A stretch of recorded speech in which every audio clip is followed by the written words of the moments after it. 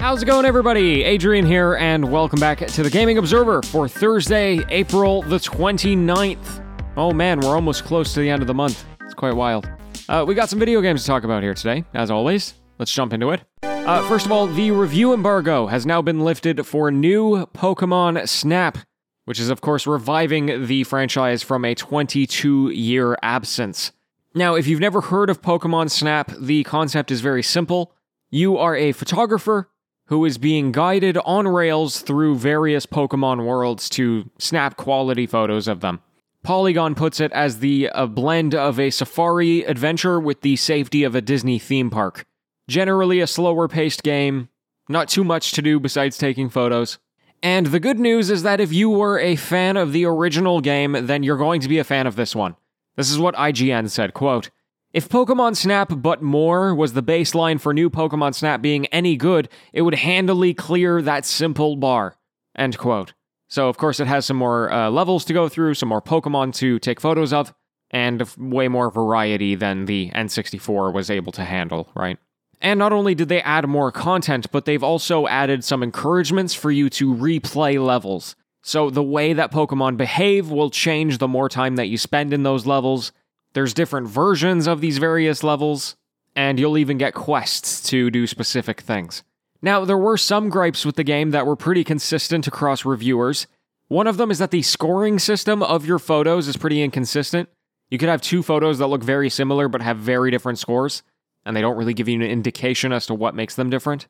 And probably its biggest complaint about the game was that the replayability that it has could also be pretty repetitive.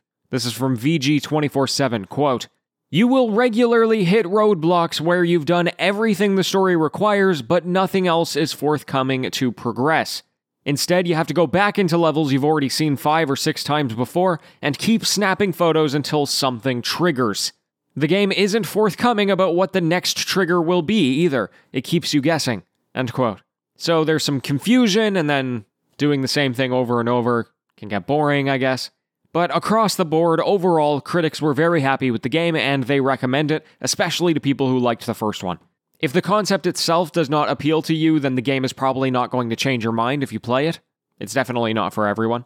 But anyway, if you would like to pick up a new Pokemon Snap, it's releasing on the Nintendo Switch on April 30th. That's on Friday. So we heard from Microsoft yesterday about their financials. Today we're hearing from Sony, and they had their best fiscal year ever for their game and network division, which is essentially just the PlayStation division. And they reported revenues of $25 billion and profits of $3 billion. Much like Microsoft, their income was driven by strong software sales supported by the PlayStation 5, which isn't able to meet the demand of the market. They are still infamously out of stock, and they expect to have hardware shortages for the next year. So this isn't going to be clearing up anytime soon. Though, of course, they are still expecting to sell like hotcakes.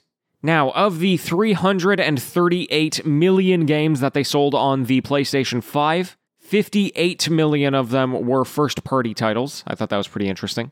And they say that they're going to be, quote-unquote, aggressively investing in their first-party studios over the course of the next year. Nothing entirely unexpected. Also in PlayStation news, they're going to be giving away Battlefield 5 for PlayStation 4 users, and Wreckfest for PlayStation 5 users. And so all PlayStation Plus subscribers are going to be able to get that during the month of May. And then just in case you missed it, you can also pick up Horizon Zero Dawn until May 14th. Be sure to do that. Okay, in our last story, 4A Games have announced that an enhanced edition of Metro Exodus is going to be arriving on PC on May 6th. Now, this is an interesting one. It's going to be a free upgrade for existing owners of the game, or future owners of the game, I guess. But it is not designed for everybody to play. This edition specifically targets people who are able to play games at a higher graphical fidelity by making use of ray tracing. So if you don't even have a graphics card that is able to run ray tracing, you can't play Metro Exodus Enhanced Edition. So obviously a great option for people who are able to, and, you know, it's nice of them to just give that away. But for most people, probably not applicable. Anyway, folks, those were the biggest stories from today. Big thanks for tuning in. I will be wrapping up the week's news tomorrow, and then I'll be back with some variety shows on Saturday and Sunday. So until next time, happy gaming, everyone.